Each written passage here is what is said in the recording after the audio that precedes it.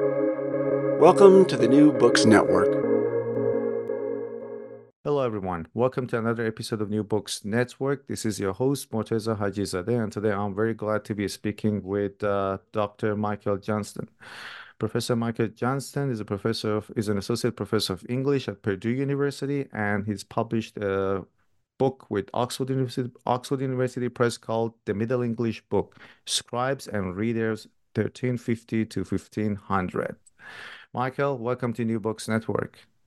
Thank you. Thank you for having me. It's a pleasure to be here. Before we start the interview and talking about it, but could you please briefly introduce yourself? And I'm really interested to know how you became interested in medieval English and especially the culture of writing books in medieval English. Mhm. Yeah, so I'm an associate professor, as you said, at Purdue University. We're in West Lafayette, Indiana, so about 2 hours from Chicago, for those who aren't familiar with us. And I've been teaching here since 2008. I got interested in medieval literature, particularly.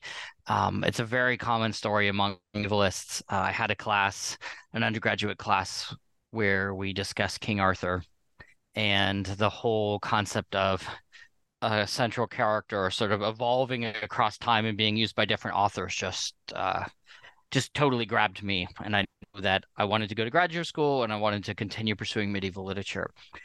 When I got to graduate school, I did my master's degree at the University of St Andrews in Scotland. And one of the first days there, they pulled out some medieval manuscripts, and just having the contact with them was enough for me to realize that I wanted to sort of, pursue research on that topic. So I came back to the States, did a PhD at Ohio State University, and that's where I sort of really dove into the cultures of manuscripts, and I've been working on that ever since. And we'll talk about the concept of a manuscript or a book Mhm. soon. But before that, how did this book come about? The Middle English book. Why did you decide to write a book about different types of books, if I may say so? Use that word. Yeah, absolutely. Yeah. Yeah, they are books, so a perfect term to use. I wrote my first book in 2014 on the genre of Middle English romance and focused on the manuscripts of romance. So it was a kind of narrow study of this particular genre. But as I started working with doing the work on that first book about manuscripts, I kind of started wanting to look at other texts beyond romance, started wanting to look at Chaucer manuscripts, started, wanting to look at a host of other sort of things that people were reading in order to contextualize the work that I was doing on romance. And I didn't have time to talk about any of that stuff in the first book. So I just kind of kept coming back to it. And so I kind of cast my net wider and wanted to really, in this book, I had the luxury of having more time to work on this book. So I really wanted to think about kind of loosely how books worked as objects in culture in the late manuscript period, kind of right before the printing press, but when we had a real proliferation of vernacular literature. And so, yeah, this was the fruit of sort of 9 to 10 years of just sort of going back and casting my net more widely and going back to the archives and looking at more and more manuscripts and sort of seeing if I couldn't come up with a kind of wider, more interesting, more cohesive argument about how manuscripts worked in culture. And so I studied English myself, but my field of Mm, study wasn't really medieval English. And after I graduated, I became more interested in the whole medieval culture, history, mm, simply because of all the stereotypes around it. We wrongly call it Dark Ages. But then when you go and study, you find lots and lots of books, this culture of research and writing books. And I came to kind of pick up some of the nuances in the idea of book. But again, before coming to your book, I would just use the term manuscript or a book. But anyhow, you kind of problematize the existing vocabulary to talk about books or manuscript in the Middle Ages, and you feel that this is inadequate. So why is it that the existing vocabulary is inadequate to describe the different types of manuscripts they had in the Middle Ages? mhm. Yeah, that's a great question, and that's really, I think, that was that sort of dissatisfaction with the way we talk about books. and existing scholarship was really at the root of was driving a lot of the early thinking for this book. I think the reason I found it unsatisfactory was simply that it was extremely impressionistic without being able to define terms of use. So, for example, I have the whole first chapter of the book is called nomenclature, and it talks about the different terms we use. And one of the things I really became dissatisfied with was just how impressionistic the way we use terminology was. And for example, we'll talk about someone will isolate a particular manuscript and say, oh, this is a commercial manuscript, or this is made by a professional scribe. But we don't have the other side of that. We don't have a lot of historical evidence for what was a professional scribe, or what did, an industry of commercial book production look like. And so we're kind of, very impressionistically looking at a manuscript and saying, oh, this is fancier. Implicitly, this is what we're doing. This is fancier than the things I'm used to seeing, or what in my experience is a quote unquote average manuscript. So I'll call this professional, without having a real sense of what that meant on the ground. And so, and I think that that's understandable. I'm very careful in this chapter to say, like, look, we all do this because it's the best we can do. I did it myself. I quote myself, using these terms. In what I now think are sort of unsatisfying ways. But it makes sense because manuscripts are really hard to work with. They take a lot of time to work with one manuscript and really try to get your mind around it. And so to try to talk about sort of more cohesively across culture how manuscripts worked is really difficult. And so I think it's really understandable that, you spend all your time working on one manuscript or a small corpus, you have to use terms, but we haven't had the sort of external evidence to flesh out those terms. So my book was looking for a sort of different way than the sort of impressionistic mode of looking at a manuscript and kind of judging it based on just the other things you happen to have looked at. And then you come up with your categorization, and one of the elements used is the proximity of users and producers, which I found really interesting. So can I talk about your categorization to address this inadequacy, and what is that let's say criteria that use the proximity of users and producers? Mm-hmm. Yeah, so this is, again, the project started with this dissatisfaction, and I said, like, let me go look at a large corpus and see if I can't kind of think through better ways to discuss books and come up with better terminology. And what really jumped out at me was we all assume, and I think for good reason, that almost all manuscripts are bespoke. And that's a term that listeners may be familiar with, but it's worth pondering here and unpacking for a moment. So in terms of production of any sort of item, I think you have basically we have a kind of polarity here. You have bespoke production, which is the user and producer meet at some point, and the producer says, or the user says, the commissioner says, I want thing X made with these criteria, and then the producer goes and makes it on commission for someone. And the other end of the spectrum would be commodity production, where think of like a vending machine full of bottles of Coca-Cola or something. Like, they're all made in anticipation of a market, but they're not made for a particular user. And so it really struck me that the bespoke nature of manuscripts is really essential. And so what does it mean for something to be bespoke? Well, as I started putting more pressure on that, you realize that, well, users and producers are meeting at a certain juncture to create the manuscript, but that point of meeting can take on a variety of forms. And so that's where my replacement for the sort of impressionistic terminology came from, is thinking about, we actually can have some evidence from the manuscripts themselves about the forms of interaction that likely took place, or I guess to go back to your question, the proximity that likely lies behind these books, the proximity in terms of the users and producers, or the scribes and readers, if you want to say. So that exploring the variety of forms that intersection can take on, that arises from the evidence of the books themselves, is kind of where I started to develop a new methodology for understanding books. And I previously, that was, I guess, a couple of years ago, I talked to someone, Mary Wellesley, who wrote a book about it was medieval, Invisible Hands, I guess. It was about the culture of producing books. It was more or less a kind of a pop story, not, and it was written for more general audience. And and then Yeah, I came to, did you say that's Mary Wellesley? that's right, yeah. Yeah, I reviewed her book. Mm. I forget the title of it off the top of my head, but I think it it was was great. It was a Invisible great, Hands, or don't remember exactly. yeah. And I think it came under two different titles. The other one was Gilded, That's anyway, Gilded Age. that's the one I Yeah, read. yeah, Yeah, that's right. yeah. But that at least gave me some understanding of how complex and difficult it was to produce a Mhm. manuscript.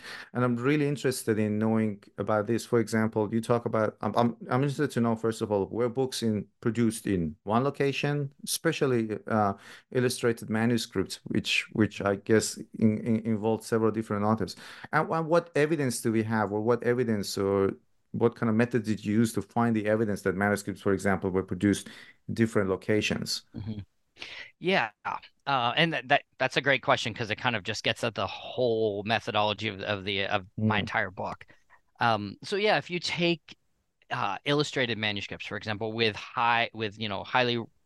um, highly decorated books, those are the sorts of books I think where you can start to posit. That's the sort of evidence that you can look for in a book that you can start to posit that there probably is a greater distance between the user and the producer, because historically we know that that book illustration, and I'm thinking of not like simple like colored letters, but like gold and complex the illuminations that we're familiar with as sort of iconographic examples of medieval books. We know that historically much of that work was done in cities, in centralized locations.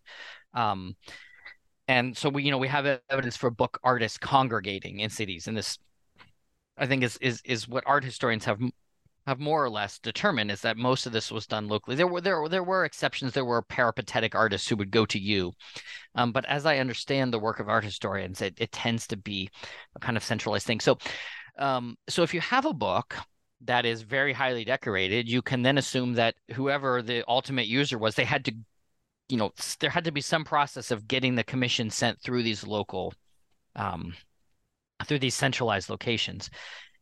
In England, particularly by the late 14th century and into the 15th century, the period that I'm looking at, a lot of the higher end book decorators are understandably centralized in London.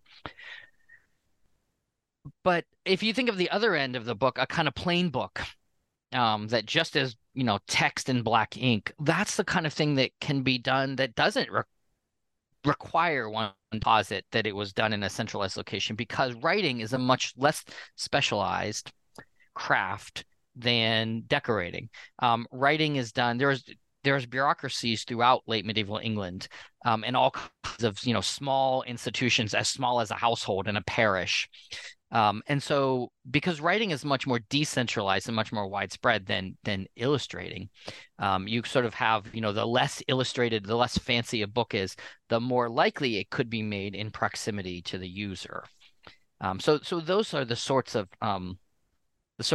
pieces of evidence that I'm using to sort of start to categorize books based on the proximity of users to Mm. producers. I realize I've strayed from your original question about book decoration, but it's kind of like the Yeah. starting point of the greatest distance, putative distance between users and Mm. producers is the really highly decorated book. And do we know much about these professional artists or scribes who produce these manuscripts? Um, you're wading into some of the most contested territory in scholarship. So, actually questions that I studiously sidestep or kind of maintain a Yeah, I guess studied it was my agnosticism curiosity to about. ask you. No, it's great. I mean, and stuff that I have, that I'm certainly conversant with, but don't try to weigh in on so much Mm. in my own work. So yeah, in terms of artists, and if we're talking about scribes, that's much more in my wheelhouse. I feel much more competent to Mm. at least weigh in on that. If we're talking about artists, I'm purely sort of secondhand repeating what the scholarship says, because I don't, in my own work, kind of get into analyzing art. But if you start with the first part of your question, which was about book artists, as I understand the methodology of art historians, you kind of look at a series of art of a series picture a series of illustrations, and based on isolating particular features, you will say that, oh, that is by the same author or the same artist as that. So you can kind of compare across illustrations. And a few of those have been able to be attributed to named artists, because there will be an artist who will sign his work on occasion, or they will have a document that sort of says so and so was the scribe who did this manuscript, and then you identify the manuscript elsewhere, and you can put them together that way. But even those identifications end up coming up under critique. So just as an example, the most prolific artist from at least from England in the 15th century is named William Abel, Abel.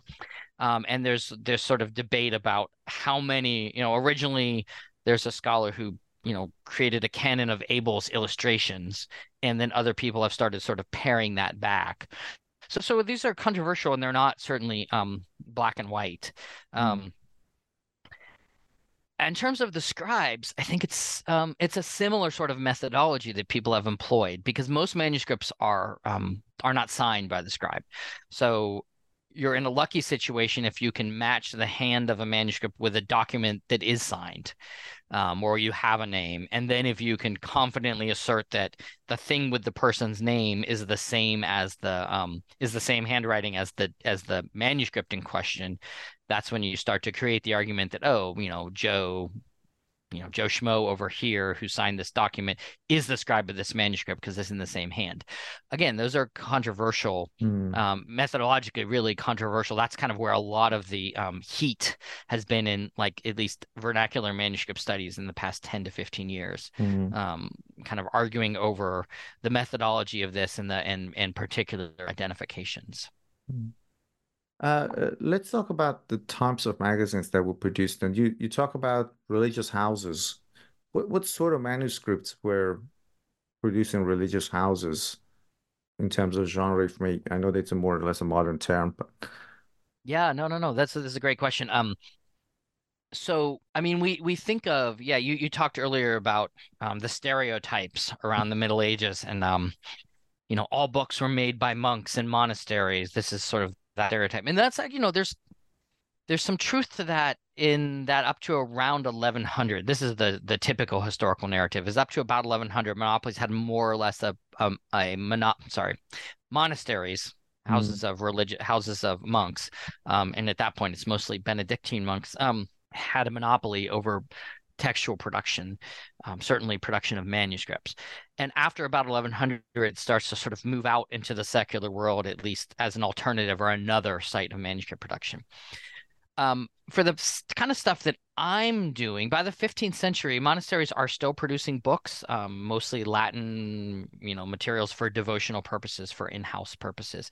I'm working on literary manuscripts. I'm interested in the culture of reading, and there's very little literary manuscripts being very few literary manuscripts being produced in monasteries. Of the texts that I looked at, and I'm sure we'll get into this as we go, I looked at a corpus of 202 manuscripts for this project, and maybe 8 of them can be attributed to religious houses. There's a great research project called the Corpus of Catalogs from British Medieval Libraries, I think it's called. It's produced by the British Academy, and they go through and edit all of the different institutions from the Middle Ages that had catalogs of their books. So it's not about the surviving books, but it's about their internal catalogs. And if you isolate the religious houses, you can just go through the indexes of these, and you see how few vernacular texts were owned by monastic houses. So it seems to have been sort of a thing that is in the secular world. Secular meaning not part of monastic houses. And again, one of the terms you use there is streamlined books. So what are streamlined books, and how are they different from books produced in different locations? Yeah. I think to help contextualize that term, it would probably help if I step back a little bit and return to this question of my methodology of trying to look at trying to get beyond impressionistic vocabulary to figuring out the sort of relationship between users and producers that the evidence of the books themselves can lead us to. So what I essentially did in this project was, instead of, as part of my dissatisfaction with the terminology that we've been using, was that people would specialize in a certain type of book, like people work on Chaucer manuscripts, or I was a scholar who worked on manuscripts of Middle English Romance, and on and on. And instead, what I tried to do is I picked 4 texts that were relatively diverse and tried to look at all of the surviving copies of those, thinking that would give me a fairly wide net. And so the streamlined books are one of the categories I developed to say, I think we can profitably arrange books based on the proximity or distance between users and producers. So earlier we talked about those highly decorated books, and I posit that as the category of the elaborate book, which you have to assume the greatest distance between users and producers. That's the sort of thing where someone had to send away to a metropole where book artists were congregated. The streamlined book is the next kind of category that I propose, and that is a very common sort of book where there aren't any bells and whistles. You don't need to posit a sort of high-end decorator, but the evidence shows that it was made for a single commission. And so this is the kind of book where they're often pretty plain. You might have decorated initials. It's often have blue and red paraphs, what we call paraph signs, that will sort of divide stanzas of poems up and such. But essentially, it's usually made by one scribe, and it's copied, seriatim. Like if there's 1 or 2 or 3 texts, they just kind of proceed in a row. And so it's the kind of thing where you imagine that someone went to a scribe and said, "I want a copy of this text or these 2 texts," and then the scribe's turning it around as quickly as he can because he wants to make his money and get on to the next commission. So it's the kind of book that has codicological evidence from the books themselves that would indicate a kind of direct, made on commission and made in a very straightforward way. And so I call them streamlined because the process is to be as sort of economical as possible to get the book back to the reader and move on to the next commission. Oh, you seem to have been muted. I'm not able to hear you. Oh, sorry. Yeah, no, yeah, I accidentally muted my microphone. No worries. Yeah. And there's another category which is evolving books.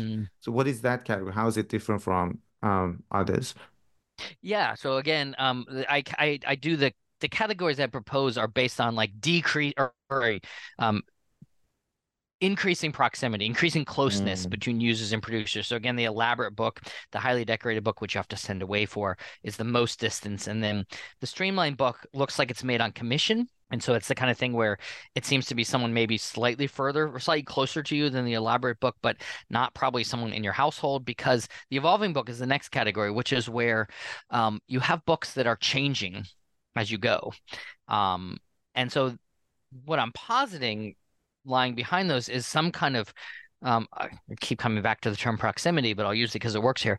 Some kind of regular standing relationship between the people making the books and the people for whom they are eventually made.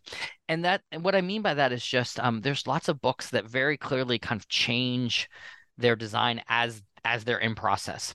So whereas the streamlined book was like 1 or 2 or 3 texts like produced clearly to a preordained plan, sticks to that, and is done. The evolving book is the kind of thing where you might have a team of scribes. So say you have one scribe who copies a poem, and then he steps away, and 20 pages later, he might copy 10 pages in a row, and then he steps away, and then 30 pages later, he might copy another single poem, and then in between you have another scribe doing something sort of irregular like this.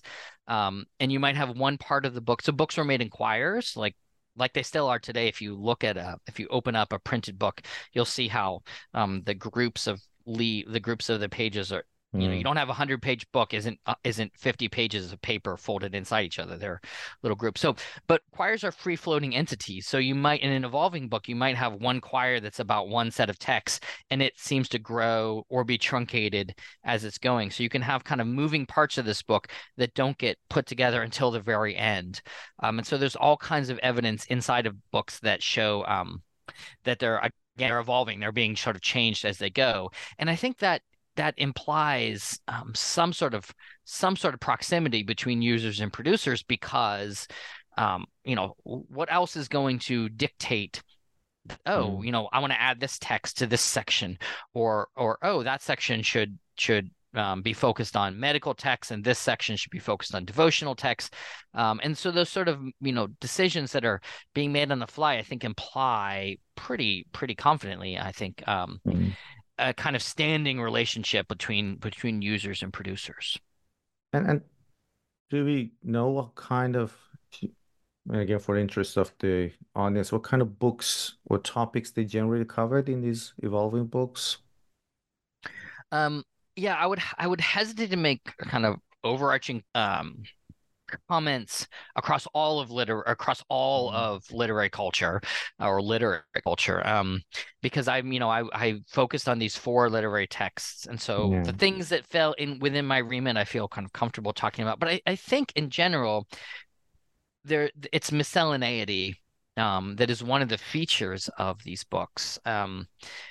Because so for example, you will find like texts that are exclusively focused on medicine, right? So you might have a whole treatise on the plague followed by recipes, and recipes are kind of accretive, right? They grow by accretion. So you'll have recipes will tend to be like on loose leaves at the end of a book, and you might have many scribes coming along. So it's the kind of thing where a new recipe came to your attention, you jot it down in the book. So you will get these kind of evolving books that have lots of medical, so they can be focused on medicine. You'll get other evolving books that might be focused on, for example, devotional texts. So devotional texts, there's a lot of short devotional texts. There'll be prayers and such. And so those are the kind of things that can grow by accretion too. So you will have some sort of themed, what I call evolving books, but then you also have some that are clearly just what I call grab bags. You'll have like a literary text. You might have a romance. You might have a snippet of Chaucer.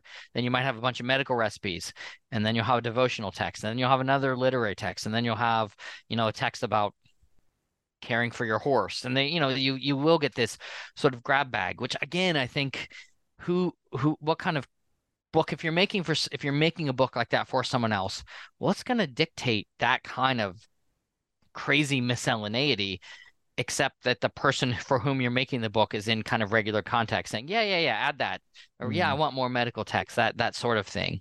I just don't know how else you would account for that kind of miscellaneity unless there's a kind of proximity between the person who's going to end up with the book and the people making the book. And again, reading your book and listening to it just goes to show how different types of scholarship people or scribes, or in general, people in the Middle Ages were interested in. It was not necessarily, because again, one of the cliches is that it's all religious art or religious text, but no, it's science, medicine, astronomy.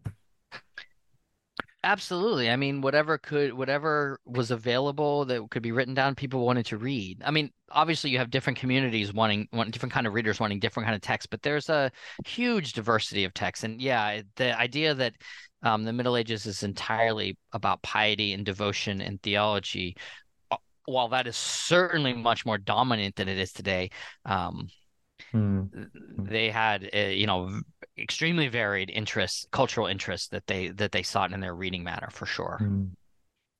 And I want to ask you about the dynamic between readers and between producers and users. But before that, there was another category that I really found interesting: do-it-yourself books. And I'm really interested in this one, given the technology really wasn't there to mass produce books, and it certainly wasn't easy, enormous amount of time and labor required. So what were these do-it-yourself books, and what was the point of these books or manuscripts? Yeah, thank you for asking about this. This is the final category of books. I should credit, I got the title of the category from Julia Boffey's book on books from London. She has a study of books from London from, I think, 1475 to 1525. So it's late manuscript and early print. And so she studies books that are related to London from that period. And she used the term DIY book. And I was like, that's exactly what I'm after in this last category. And that is where the distance between users and producers is gone, and that users are producers. It's kind of collapsed into one. In other words, it's a DIY book, do-it-yourself book, because you're making the book for yourself. And this is very much a live option in the late Middle Ages. So there are examples where you'll have like lay people producing books for their household. There's a famous one in the Bodleian Ashmole 61 where the scribe signs his name a bunch of times, so we know it's got to be by this guy because he's not shy about splashing his name across the manuscript. And it seems to be a lay householder. It could be a priest copying books for the household. We don't know for certain who this guy was. Um, but it's a collection of books that would be a collection of texts that would be useful for a house. There's entertainment texts, there's romances, but there's also like a poem called Rules for Purchasing Land, which doesn't sound very literary, but it teaches you how to like profitably acquire more property. So there's those kinds of secular books. Then we have examples of monks and priests copying books for themselves as well. So that could be for like private reading, could be for use in their clerical duties.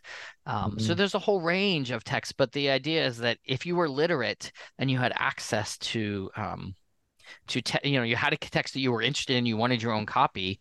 I mean, nowadays you just go on Amazon or you photocopy. If there was a short poem, you could take a screenshot or shot with your phone or something. But back in the late manuscript period, lots of people copied their own books. So presumably you'd borrow the exemplar from someone if you found a text you liked, and then you just sit down to produce your own copy. And I think to bring it all the discussion together in general, the criteria that you use and this relationship between producers and users, how does it show? How does it show this dynamic between the user and producers of the texts? So can you just clarify exactly what you mean by this For question? example, So you're does asking. what in terms of the relationship between this, what does this idea of proximity tell us? And I'm also curious to know if we know anything about readers. But I know that that's not a topic that you cover in the book, so I'm just asking that if you might have come across something. For sure.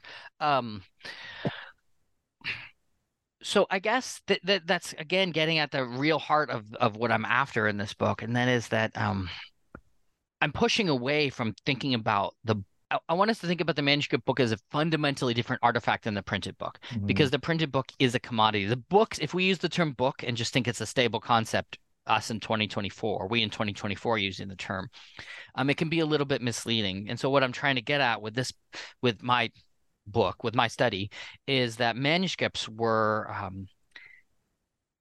made at a juncture where two human beings came together.